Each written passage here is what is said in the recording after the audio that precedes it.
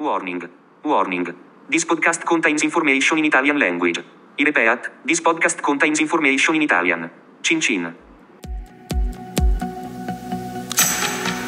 Italian Wine Podcast. Cin Cin with Italian wine people.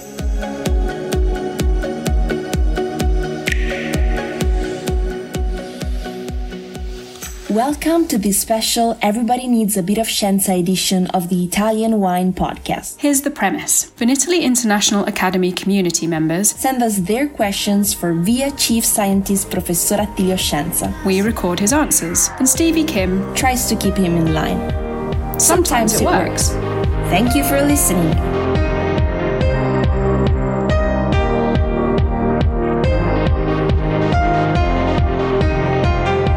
Let's do this. Welcome back, everybody. Everybody Needs a Bit of Scienza segment at the Italian Wine Podcast. I'm Stevie Kim. I'm here with Professore Attilio Scienza. Yes, that's really his name. And today, from our VIA community, we have a question from Emily Wynbrandt. She's the account manager from Venice, New York. Hi, I would like the professor to discuss yeast. I think we kind of had this question before. When making wine, there is a distinction between native yeast, selected neutral yeast, or not mentioned at all. Please explain the effects of the different yeast and why a winemaker would choose either. Un po' l'abbiamo già avuto questo. In parte, ma ci sono delle cose da specificare. Io nella prima domanda ho evitato di entrare in dettaglio proprio perché volevo in dettaglio raccontarlo su questa domanda. Ok. Aspetta, devo leggere l'italiano. Vorrei che il professore ci dicesse qualcosa sui lieviti, poi spiegarci gli effetti dei diversi lieviti e perché un viticoltore dovrebbe sceglierne uno rispetto all'altro. Cosa chiede un viticoltore, un enologo, ad un lievito? Quali sono le cose che caratterizzano la qualità di un lievito? La prima cosa importante è la efficienza e la rapidità della fermentazione, cioè consumare molto rapidamente gli zuccheri che sono presenti nel mosto. La seconda cosa che chiede è la produzione di composti secondari favorevoli, cioè quelli che vengono chiamati gli aromi secondari di fermentazione. In questi aromi secondari non ci deve essere la produzione di acido acetico, perché è un prodotto secondario, anche questo, nella fermentazione, quindi alcuni lieviti vanno eliminati perché sono produttori di acido acetico, sono produttori anche di sentori di riduzione, e sono produttori di composti solforati, cioè producono anche della solforosa.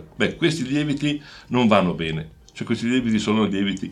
Purtroppo questi lieviti sono però molto spesso i lieviti selvaggi, non sono i lieviti selezionati. Un'altra cosa importante è quello di valorizzare i aromi varietali. Pensate al Sauvignon e ai Tioli, ci sono lieviti che valorizzano i tioli, che sono prodotti aromatici molto effimeri, cioè tendono ad andarsene, cioè sono aromi del vitigno, però in fermentazione se ne vanno, e i lieviti riescono a produrre loro stessi questi tioli per caratterizzare il Sauvignon meglio. I lieviti selezionati è un fenomeno abbastanza recente, un fenomeno degli anni 60. Prima si utilizzava quella che veniva chiamata la paix de cuve. La paix de cuve era quella tecnica per la quale l'enologo raccoglieva 10 giorni, una settimana prima della vendemmia un po' d'uva, la metteva a fermentare e preparava l'inoculo, cioè preparava una massa di mosto vino in attiva fermentazione, poi prendeva questa massa e la metteva naturalmente nel mosto che deve fermentare. Quindi era la tecnica del passato. Però, come dico, erano lieviti selvaggi e non sempre questi lieviti selvaggi avevano degli aspetti positivi. Quando inizia la produzione di lieviti selezionati? Inizia soprattutto in quelle zone dove si fanno due cose, dove si producono vini spumanti.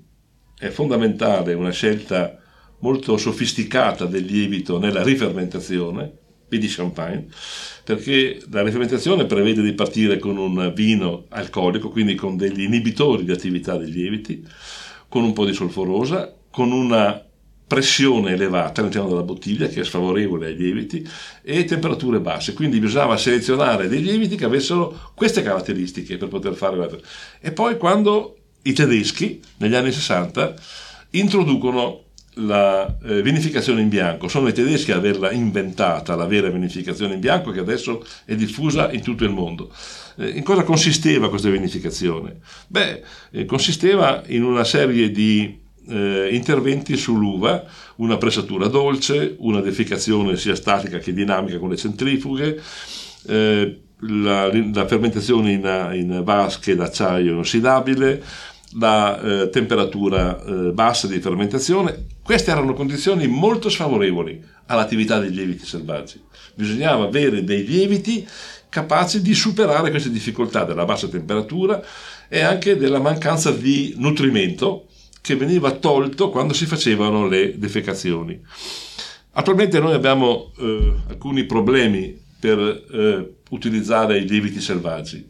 Il primo problema è che i lieviti sulle bucce degli acini, perché sono lì che si insediano i lieviti, sono sempre di meno, un po' per i trattamenti antiparassitari e un po' perché i calabroni sono sempre di meno, sono loro che diffondono questi lieviti, muoiono, ci sono e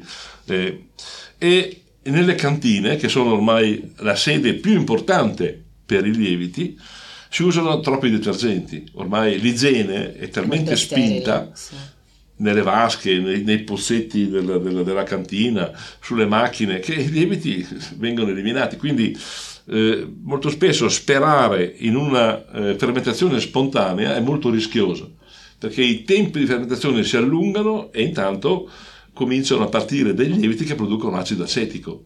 È il grande rischio dei cosiddetti vini naturali o dei vini biodinamici, dove non si fa nessun intervento, ma dove molto spesso questi odori poco gradevoli del vino sono il frutto di fermentazioni molto lunghe, molto stiracchiate. Cosa chiediamo adesso noi ad un lievito?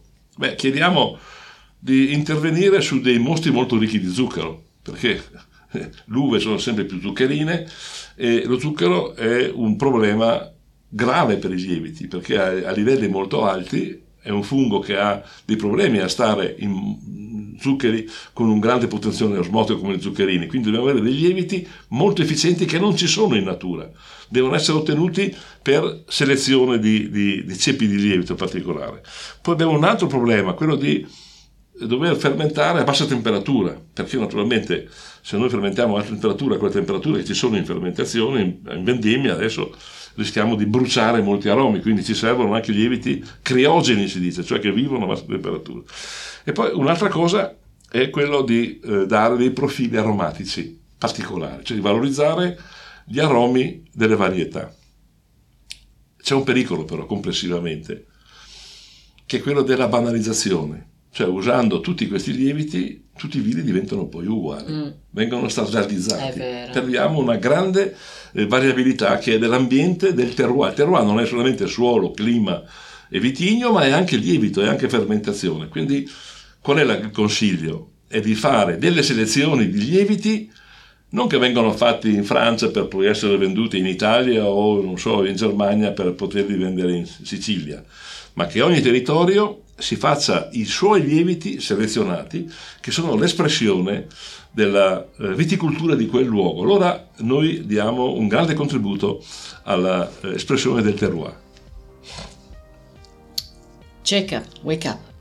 He's done now. Okay, great. Okay, Jacob's back. We are all back, and thank you, Emily, for that very short question and very long answer. This is kind of the way it goes around here. That concludes our segment for today. Everybody needs a bit of scienza. Actually, it's very interesting what he said. We have to think about how we are going to transcribe this, or, actually, I have an idea. We need some volunteers from the VIA community. If you can translate some of this stuff, then we can put it on the website, and we can publish it separately through social media, etc., etc. So I need your help, you guys. Okay?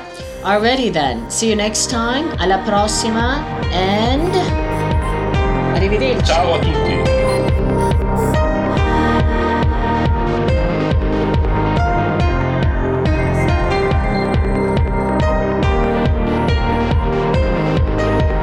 Listen to the Italian Wine Podcast wherever you get your podcasts. We're on SoundCloud, Apple Podcasts, Himalaya FM, and more.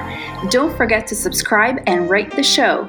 If you enjoy listening, please consider donating through ItalianWinePodcast.com. Any amount helps cover equipment, production, and publication costs. Until next time, cin cin.